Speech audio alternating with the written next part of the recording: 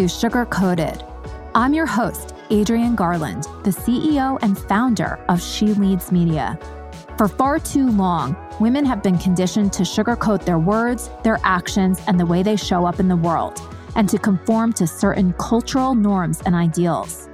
This is inherently designed to keep those who are outside of the norm from gaining power, prestige, wealth, and influence, preventing more women from being recognized and respected as the powerful leaders that we truly are. Join me each week as we dive into raw conversations with remarkable, uncompromising, and inspirational women that will encourage you to strip away your sugarcoating and move boldly in the direction of your magnificent dreams. Hi, everybody. This is Adrienne Garland, and welcome to Sugar Coated, a podcast where we talk about all things without any sugarcoating. I am incredibly honored to speak with my guest today. Her name is Jade Simmons, and she is so many things. I was sort of preparing for this and just reading all about her, learning so much about her. She is a rock star concert artist, an experience maker, a speaker, an author, an actress, a podcast host, and now an independent presidential candidate. So welcome, Jade. Thank you so much, Adrienne, for having me. Oh, I'm so excited to be speaking to you. I know that we were talking a couple of months ago about the potential of you speaking at the She Leads conference. But because of COVID, who knows what's going to happen. But one of the things when your publicist reached out to me, I went to your website and I saw how you incorporate music and your talent into everything that you do. And that just quite frankly, blew me away. So I would love to sort of share you with the Sugar Coated podcast audience and just get a background and understanding of, who you are, how you came to be a concert pianist, and how you, have just moved through so many incredible things from being an author to now being a presidential candidate. Just who is Jade and how did she get to be who she is right now? Loaded question. Yeah. Question. When I look at the work that you're doing, Adrienne, and really how you're encouraging women to make space for their own voices, I think a part of that journey, at least for me, has been a theme of reinvention. Mm-hmm. And that word gets tossed around a lot, and if we're not careful, we'll think it's this like gimmicky thing that we do to become something else. But to me, you're actually only reinventing into who you've always been. So it's almost like this backwards process of peeling back this onion and deciding that, I might be more rewarded and the world might be richer if I dare to bring all of myself to every single table, every single time. And so that's kind of what my life has been, this process of deciding, can I bring this version of me to the table? And what about, the leadership version and the comedian version, and the minister version? Can they all work together? And the resounding answer is yes. So, you mentioned my career as a musician. I have the incredible privilege that my passion is my career. So I went to school for classical music. I did my undergrad and graduate degrees in piano performance. Yes, there is such a thing for classical musicians. And but I always had these varying interests. And I'm blessed to have parents who never made me choose. So I know it drove them crazy because we were driving like across state for band competitions and piano competitions and, leadership events or debate team and all these things. And now I look at the greatest probably achievement was that I never felt like I had to really choose. But when I did make a choice, it was along the lines of purpose. So, and I know we'll probably get into that later, but purpose for me has been the driving factor. So my career as a pianist opened up into a career as a speaker simply because I made room for my voice on my own concert stage. That took its own life. And today I'm brought in by incredible organizations, companies, corporations around the world who are looking to really power up their people And so I'm brought in to really to speak on things like innovation and creativity, but also leadership, transformation, and to help companies navigate incredible periods of change. So you can imagine now during COVID, everybody's trying to figure out how do we navigate this and come out better versus being, worse for wear. So that's kind of how we got here today. And I would say going into being a presidential candidate is a journey of its own, but it really is, for me, a natural next iteration. If I'm teaching people to look for the biggest opportunity to make an impact, and if I feel my purpose is to activate people into becoming bigger and bolder, then I look at our nation who's on the brink, to me, of incredible opportunity to become to make bolder moves in terms of serving more people, and to really become who we've always been destined to be, which I always say it was laid out for us: one nation under God, indivisible. How can we actually look like what we say we are? So that's why I'm here in this race. Jade, whoa, so much of what you just said is, well, first of all, I feel like I have the chills. So that's amazing. And I'm just so inspired by everything that you have just said. Going back to even just the beginning and hearing that your parents allowed you to be you and to explore who you were and what your interests were, and how you've been able to sort of weave all of that into the fabric of your life, and how you've been able to realize all of your passions through everything that you do. I don't think that as kids, we are given the message that you can sort of wander around and find your way, and that you don't have to be just one thing. It's, I feel the message is quite different. I feel the message is, pick one thing and go super deep and, be an expert. And, if you're not, then you're screwed. And it's so sad because we have to feel like we must reinvent, like what you were saying. It's almost like we go through a certain process and then we realize, that wasn't quite it. Now that I know myself better, now that I've had all of these experiences, now I can truly be who I am. It's almost like carving away all of the marble in order to find, the David inside. And I think it kind of sucks in a lot of ways that women don't, and this is a sweeping statement, women sort of don't get to that place until they're a little bit older and they've sort of lived life. And by that time, society now, I don't know that they necessarily value all of those experiences that women have gone through, because when we do get to that point, we are so much stronger, we are so much bolder, and it's just not valued. So I don't know that there's necessarily a question in there, but it's unfortunate that we have to wait until we're maybe a little bit older that we can empower ourselves to say, wait a minute, I can be everything that I am, and it's valued. That's right. It's funny you say this because, if you've lived a certain way, you think that's the norm. And so it wasn't until I got to college and saw how shocked people were that I was still doing multiple things. Like, well, your major is music. Why are you taking all those psychology courses? Or why are you, competing in pageants? Why are you doing all these things? And it, at that point, had been the norm. I literally did not know how to do just one thing. And honestly, it was a point of contention for many people in my life, many of my leaders and mentors. Like, if you would just choose, right, you could be the best in the world at this thing. And I heard them, and the competitive part of me and the intense focus part wanted to maybe think, maybe I should be doing one thing. But I can tell you now that every bit of success I've had, whether it's been personally, professionally, spiritually, or otherwise, has come from the fact that I have decided there is no choice, because all of these things are who I am. The choice I must make is, how do I focus all of these things along this one channel? And the channel for me was purpose.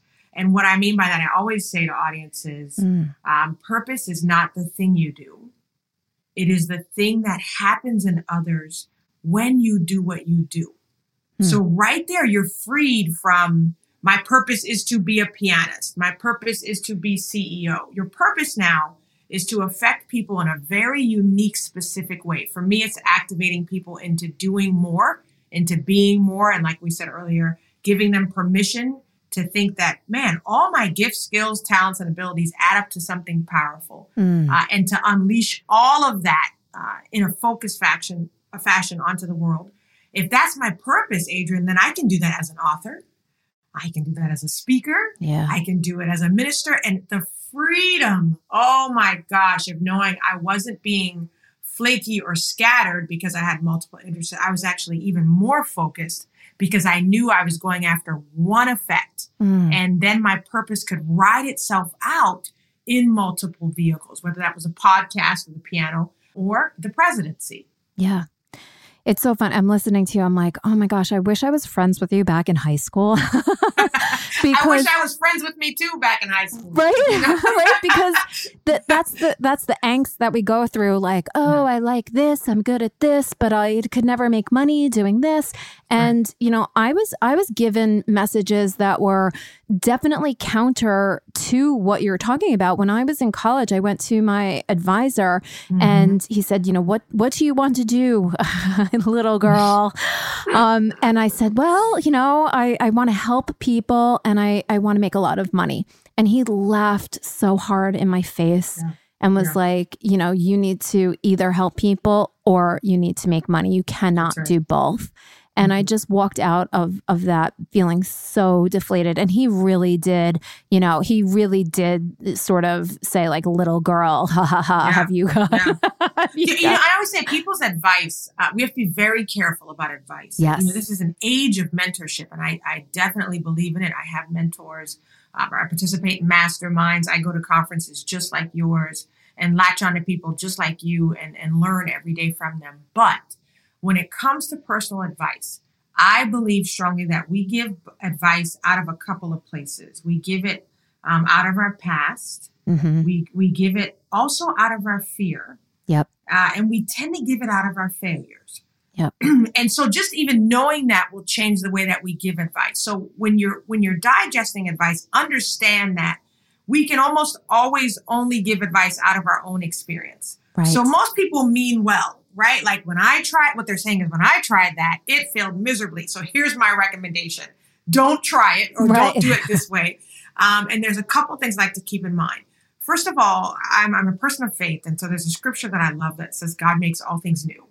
And so what that means is something that may have been an epic failure for you might be an epic success for me because we're in a new day. Yeah. We're in a new moment. Think of the things that were different a few months ago before COVID. Right. Right? You know, the realities that were the truth before COVID hit that are no longer true. Right. Right? Even before COVID, we thought we couldn't live without our devices. And that was our substitute for true connection. And then COVID hit. Suddenly we were like, I don't want to be behind a device anymore. I have Zoom fatigue. I want to see you in person. We were reminded of how important genuine human connection was. And so I think we are blessed to live in times that change, which means that outcomes are probably changing. Things that weren't possible 6 months ago are now possible. Completely. Right. And so I think that mindset of possibility ever presenting itself to us should really inform us even more so than the advice. The advice we use is signals. Okay, I understand this is where failure could happen. This is what could go wrong. But knowing what I know now, moving on the marching orders I have now, I choose to step out in faith over fear. And that advice just serves as kind of these, you know, benchmarks and points of concern that we can take with us or we can leave behind. Yeah. I mean, it's so true. The advice giver is mainly operating from their own perspective and their own point of view. And again, I think it's like not until you recognize that can you take advice with that in mind, you know? Yeah. And filter it. And I think another really great, you know, piece of advice, take it or leave it, is to take from the advice the spirit of the advice. So, That's right. yeah, again, I don't think that it's known that that's where advice is coming from until you get a little bit older and wiser and have sort of, taken advice from people and it either has worked for you or it hasn't worked for you. These are the lessons that we need to learn now. And it's true. You don't want to not take advice from people, but sometimes it is better to, get quiet and listen to yourself. I mean, I've had a lot of trouble sort of listening to myself and trying to even understand, like, well, is that my voice? Is that someone else's voice? And I've been doing a lot of work, right? Like, that sounds good, but is that me telling me, or is that like, somebody else? And that's right. I think it's very difficult to distinguish. I call that discernment. So, which is, it's a higher level of wisdom. And so, for me, people, as a minister, people will say, how do I know if it's God talking, me talking, or just nonsense talking? And so my advice is this: when it's you talking, we tend to give ourselves advice that keeps us mostly in our comfort zone. Mm. And so when it sounds really good and a little bit easy, that tends to be us. Now the enemy, the way I look at it, this is that negative voice you never want to listen to, always lies. And the lie will always come from a past failure. They'll say, remember last time you did that, you didn't go so well. Yep. And they'll always bring up some point of fear. And I believe that we're not ever supposed to operate from fear. Fear is a signal. It warns us about very important things, but it should never dictate our mode of operation. So when that voice has fear in it, or when I say it lies to you, it'll tell you things that aren't true. Like, you are not worthy of this. Yeah. You're not capable of this. And so that voice, we want to you always should block that voice out. Now there's a higher voice, and I believe that it's God, and God will always push you to do something outside of your comfort zone, but there's grace there. There's like, listen, this looks like it's completely random running for president, right? But think about what this country needs right now. It needs a number one dynamic communicator. Yes. Who can hear between the lines, speak to both sides. And first of all, that's a myth. They're more than both sides. We are such a multifaceted nation, and our political spectrum is much bigger than we've been led to believe. So it's going to need a person who's used to being in rooms and being the person who has to find the common ground. Mm-hmm. There's also going to need to be creativity and collaboration coming out of COVID. This can't be a self-serving leader that's next. It can't be a leader that sticks to status quo.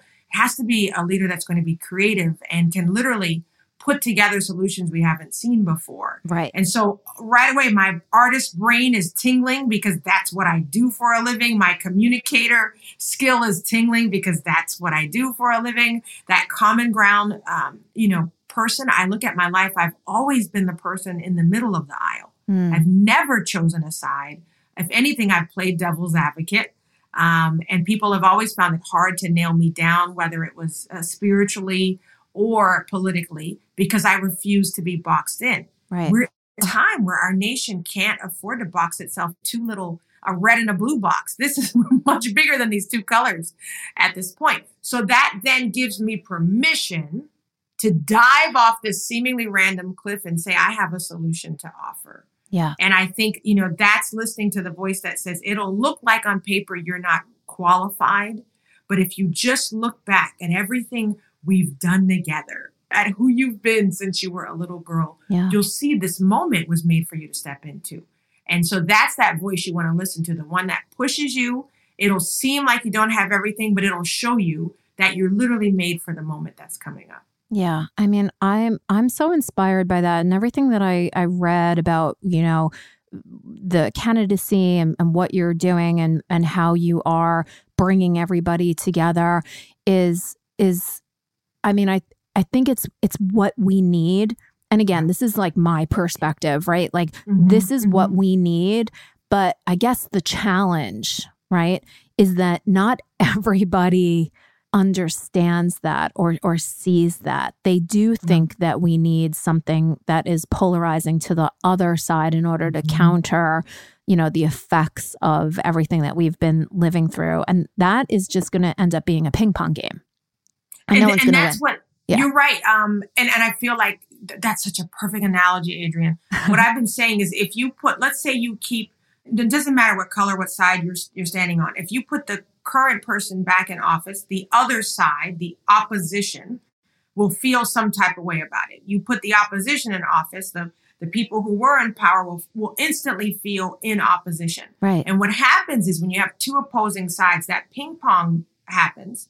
And the people who are underneath all of this, which is you and me and everybody else, by the way, if you're not holding a political office and you're not in Congress fighting against the other side, they're having the active competition there. The rest of us are waiting on solutions. Yeah.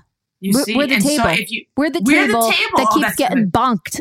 That's good. So you might hear me repeat that. That's Do it. Good. Take it. Listen, I'm going to have to take that because, and these people are playing ping pong above our heads. And meanwhile, no matter where you stand on the issues, nothing's advancing. Yeah. So whether you were pro or anti, nothing's really happening. You pick whatever your most controversial issue is, there's a stalemate because of the ping pong game. Yeah. And so what we are saying is let's have a palate cleansing presidency that says time out, reset, and not everybody to their corners. For once, come out of your corners. Yeah. And let's look at each other as humans who are, at the end of the day, on a quest for the same thing. Yeah. You can be patriotic about it and say life, liberty, and the pursuit, of happiness, or you can just say, I just want to live a life that is unfettered as much as possible, where I can provide for my family and live in peace, not be in any concern that how I believe, how I look will affect my safety and security. And I want to be able to have relationships that are powerful and have conversations that are powerful without feeling like I have to walk on eggshells for everything. Yeah. I think we're all wanting that now. Yes. I want that now. Yeah. I mean, I definitely do. And what you're saying too, I aside from people that, have sort of power, hunger within them, I do think that so many people really just want to live in a nice house, to have good friends, to be able to go out to dinner every once in a while and go on a vacation here and there. I mean, just to kind of, and love and have good friends and express ourselves and be artists and all of that. And that is definitely a little utopian. I get it. But we have become this, crazed nation of like hustle, hustle, hustle, get ahead, do this, make more money.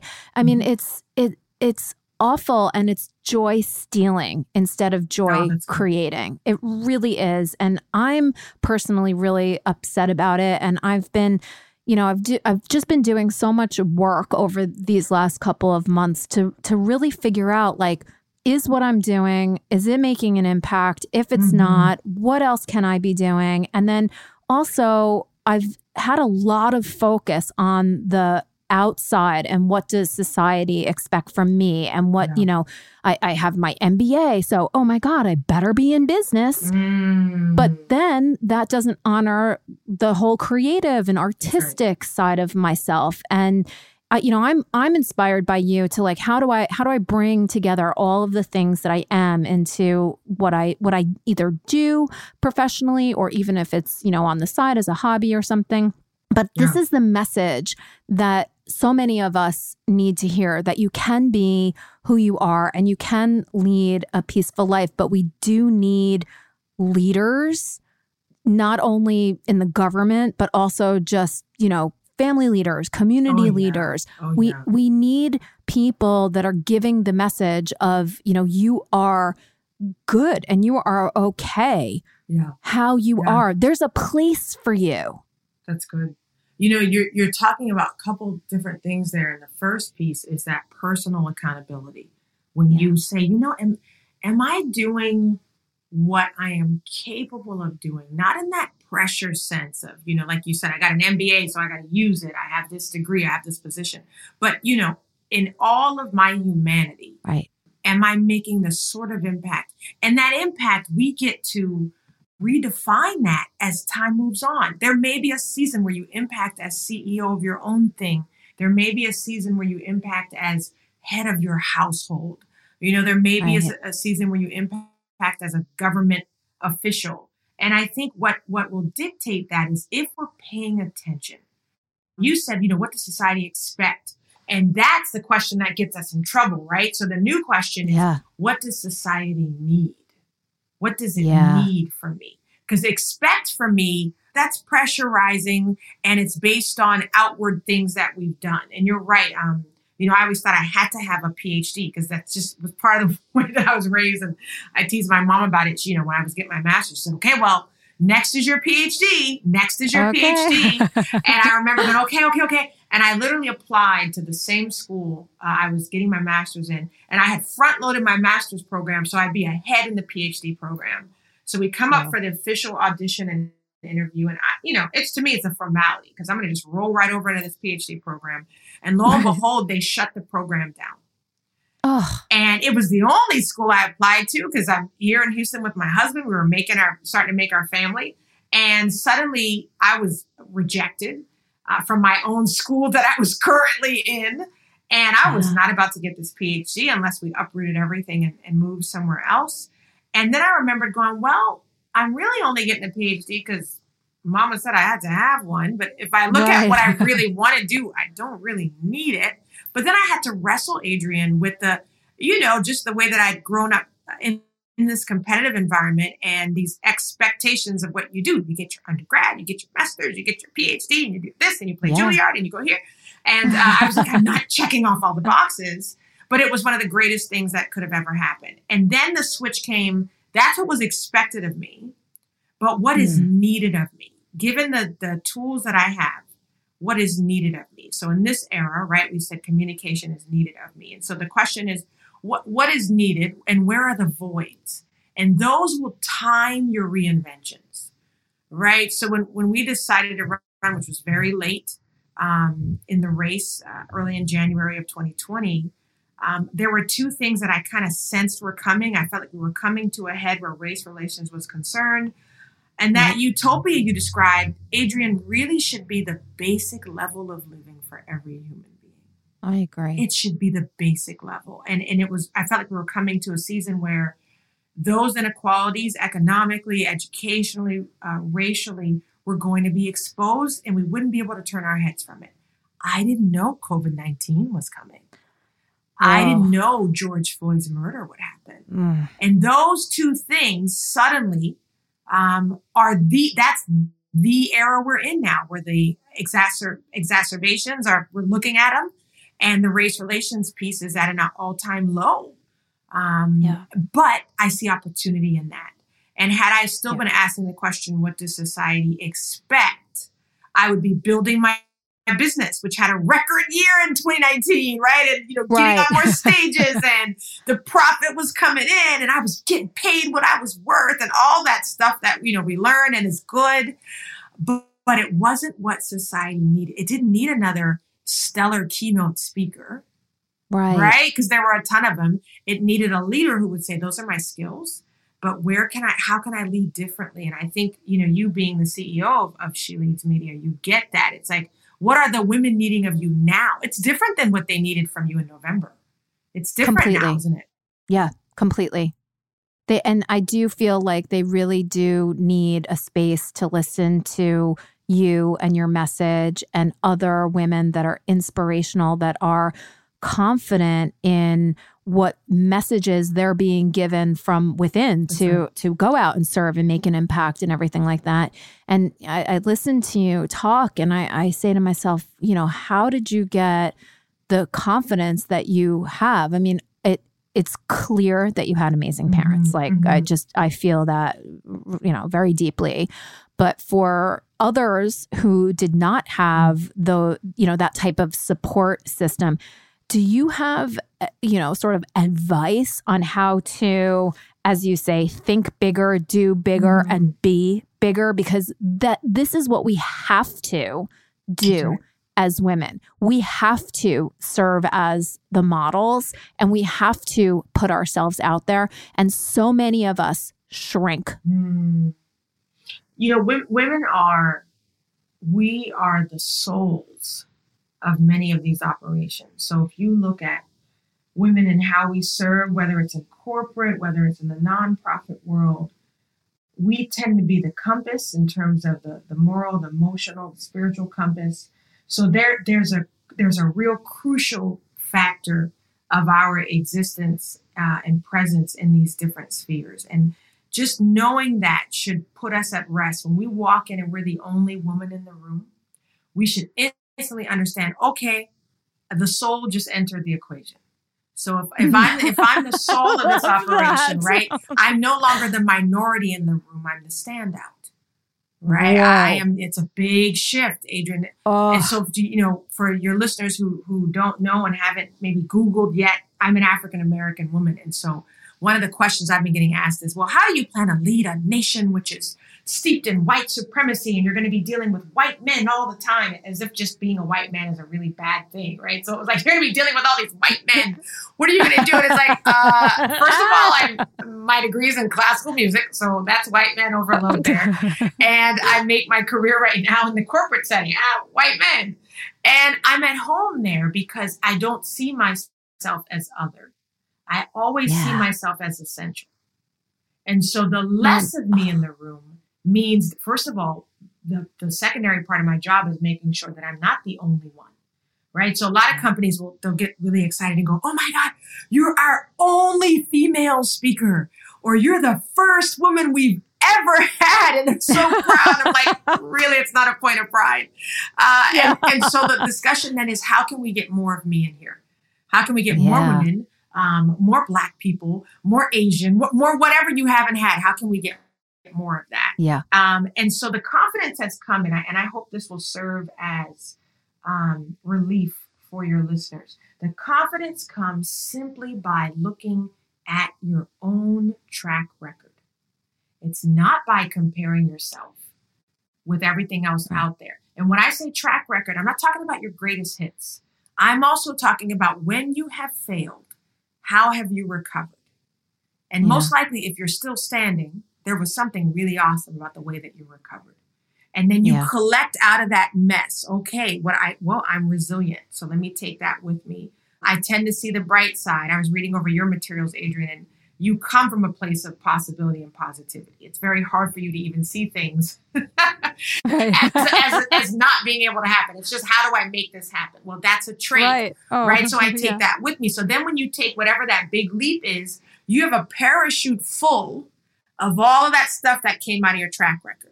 I usually land on my feet.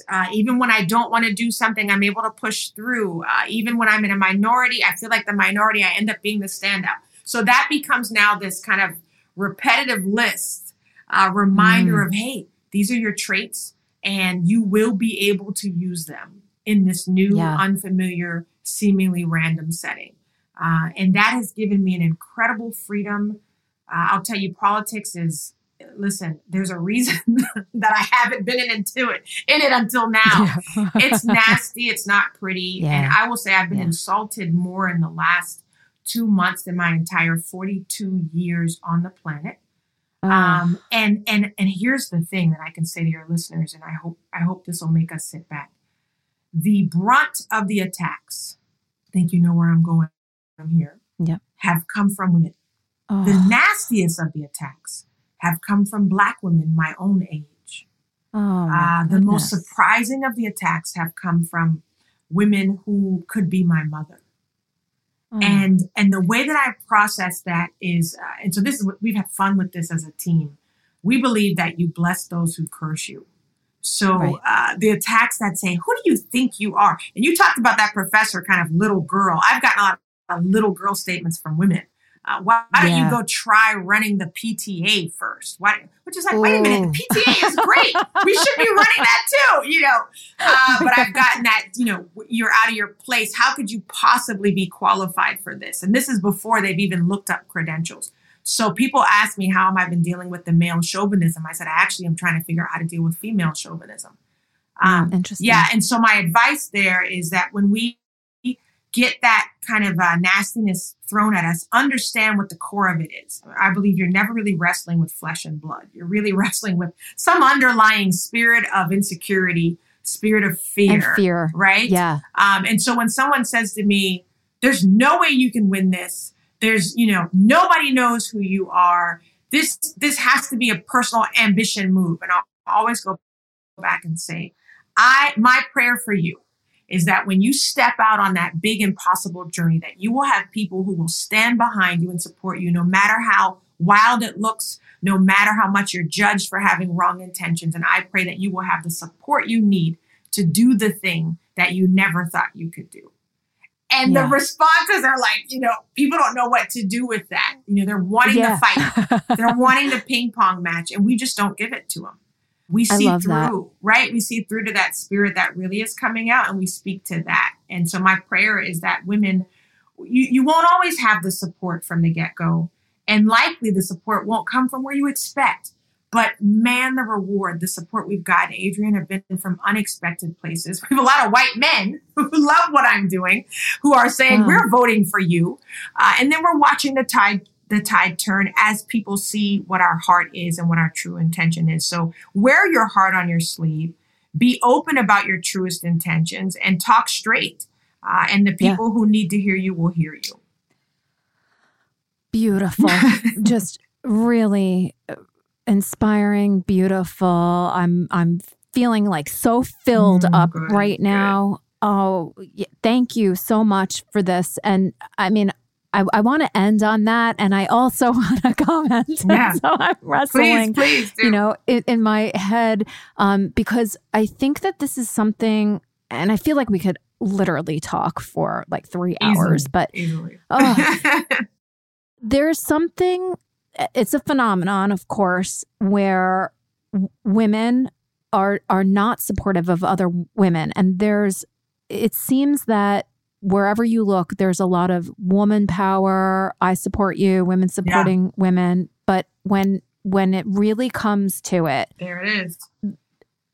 I don't know. There is, and then there's certainly, a faction that there is. And then there's a faction, like you were speaking about, that there's not. And I do agree with you that it comes from a place of fear, but I don't know what that fear is. Because if you are being the inspiration, and if you're the one that's saying, look, I might not have all of the perfect check marks, but I'm doing this because I'm called to this. And if I can do this, even if I can take this one step ahead of where we are, success, right? Why wouldn't other women want to see you get as far as you can get? We've been wrestling with that as a team. We've been trying to find an answer. I don't understand. Yeah, we've been trying to find the answer. Let me start by saying, because so many conversations about how women don't support. Let me tell you, my entire team is female. We have, I should say, my entire business is female employees, female leadership. Love it. And on our campaign, we have 2 men, our lone men that are in there, and they are incredible. And we need them. They bring something to the equation that we need. You need that balance. Yes. We need it balanced. But so I would say that to let you know, the people who do support me incredibly are some incredible women. But there's a common trait, and these are women who are not, who in their own right, there are at least 2 of them that if they said they were running for president, I would back them. Right. And then the rest of them all have awesome personal projects and businesses that they have literally laid down, Adrienne, to help me in this quest. So I am working with extraordinarily supportive women. Now, the question is why can't we just, I always say, even if you don't want to vote for me, could you just be like, go girl? You do it. I'm still voting over here, but listen, more power to you. And that's what I think, that's the least we expected. We weren't expecting such a backlash from so many, but here's what I think that fear is. There's a level where you've been freed of personal expectation, There's a level where you are freed of even the negativity that has been turned towards you from either men or women who've told you you can't do something. So you operate in a certain freedom regardless of the approval of people. And if you don't operate on those levels, when you see someone doing something wild and audacious, you will probably respond based on the last piece of advice you were given. Right? So if someone had said to you, you can't do that, that's impossible, and all you were talking about was leaving your corporate job to start a nonprofit, when this other lady who's going from piano to the pulpit to the piano, the presidency is tossing her hat in the ring, your instinct is to shoot her down in the same way that you were shot down. So that's the only thing that we've been able to figure out. Also, if you've been sitting on something, the beauty of this campaign, which we've been calling a movement, is that people are watching us move and they go, uh-oh, there's a book I was supposed to write and I haven't moved on that. If she's jumping on this, the least I can do is write this book, or the least I can do is launch this project. And so we're watching people say, because I'm running, they are now running, doing the thing they were supposed to have done a while ago. Oh, I love that. So that's been our ulterior motive and victory that we've had along the way. And I think the other sticking point there, Adrienne, is if you are sitting on something and you have given in to fear, and that fear may have took you and your dream out 10, 15 years ago, to see someone moving this way. So people will accuse me that this is a dream or an ambition. And I always say, no, it's the opposite of a career move. We've lost more bookings in the last couple of months because of this announcement. This is not helping my career at all. So we know that it's not a personal move. In the short term. Right. In the short term, we believe that there's no way you'd be called to work like this and not see reward in some way, shape, or form. So we're not worried about it. We know everything will turn around. But I think for some people, men and women, when you see, because we've gotten extreme criticism from men as well, but when you see someone doing something audacious and you haven't yet moved on an audacious thing, or you turn down an audacious opportunity, it's easier to make fun of that person for doing the wild thing than to go to a mirror and say, how come I didn't move on that thing when it came to me? Yeah. So there's a couple of things in there at play. But here's the thing. We are watching. I know you said, listen, we like to keep it real on your podcast. Yeah. We don't sugarcoat it as well. And so one of the things we did, which was a bold move, I started collecting the negative statements of women. I took screenshots of them. Mm-hmm. And in one Facebook post, I just put them all up. And I said, listen, we promise as an Operation Restoration, to support men and women doing audacious things in the name of purpose and impact. And I said, people always ask me how I'm dealing with, male chauvinism. And I said, in fact, this is what I'm dealing with. And I put it out there, and people were blown away by the nastiness of the comments, the condescension, the misogyny in the comments. But it was a moment. We feel like a part of our existence is to expose, whether it's hypocrisy in this age of, for us, it's you got Black girl magic, you've got everybody's calling each other queens, and support, community, And so it's, I think we have to come to grips with our own hypocrisy as a society. We can't be saying one thing and then really behaving a different way. And so that was a post that caught people's attention because they couldn't imagine. They were asking your question, but why don't they just not say anything, right? And move along. But I think it's important for us to look those things in the face. You're touching a nerve. You're touching a really deep nerve. And I think putting it out there and exposing it, not so much to say, look at these people are, it's sort of like, look, these people are afraid. I've touched something. That's right. I've touched something in them. It's sparked something that has brought this negativity to the surface. And, let's take a look at that. The curiosity, instead of fighting back and trying to, counter those arguments, to look at them and love them from a place of like, man, they're afraid. And that's what the post was about, was fear. Yeah, can we trade in vision? Can we get vision instead of fear? Because if you're in fear, you cannot activate vision. And so, our team has decided our focus for the last 100 days leading up to the election is to just paint a picture of vision every day. I love it. And just let you either that's going to be your vision as well. It's going to resonate or it's not. And that's fine. But if it does, when you go to cast your vote, can you cast it for vision and not cast it out of a place of fear? Because the people who have decided they really resonate with the campaign will say, man, I love everything you're saying and I love your policy, but I'm afraid that. And so we're trying to get people to get rid of the, but I'm afraid, and just say, here's what we desire to see for our nation. And if everybody who has that desire votes in a certain way, it's much bigger. We all win. We win in a place of vision.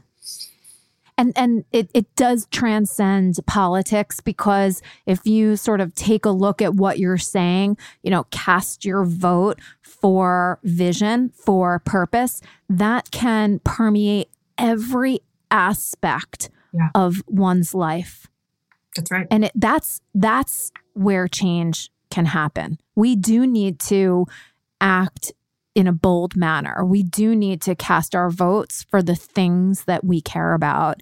And you have made my day, inspired me, and I think given our listeners so much to just think about and consider. And even the ones, maybe there are people that are like, they have that fear, and and you're touching a nerve, and I'm touching a nerve, and we're bringing it up in them. Yeah, let's talk about it, because until we can talk about this, it's not going to go away. That's right. There it is.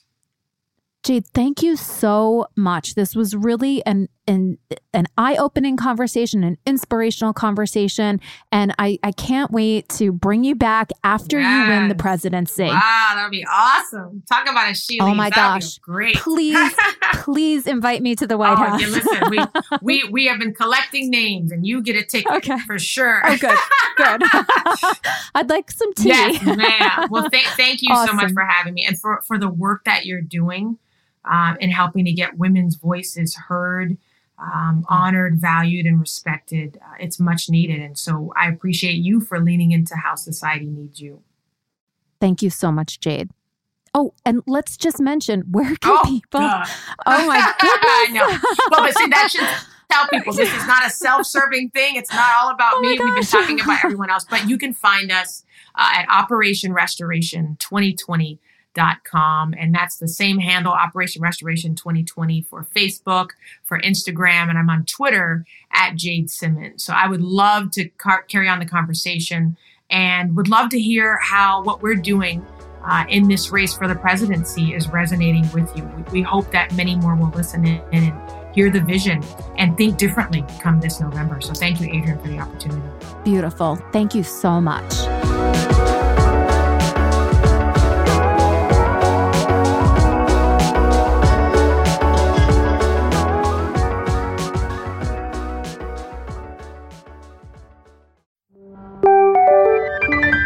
This is the She Leads Podcast Network.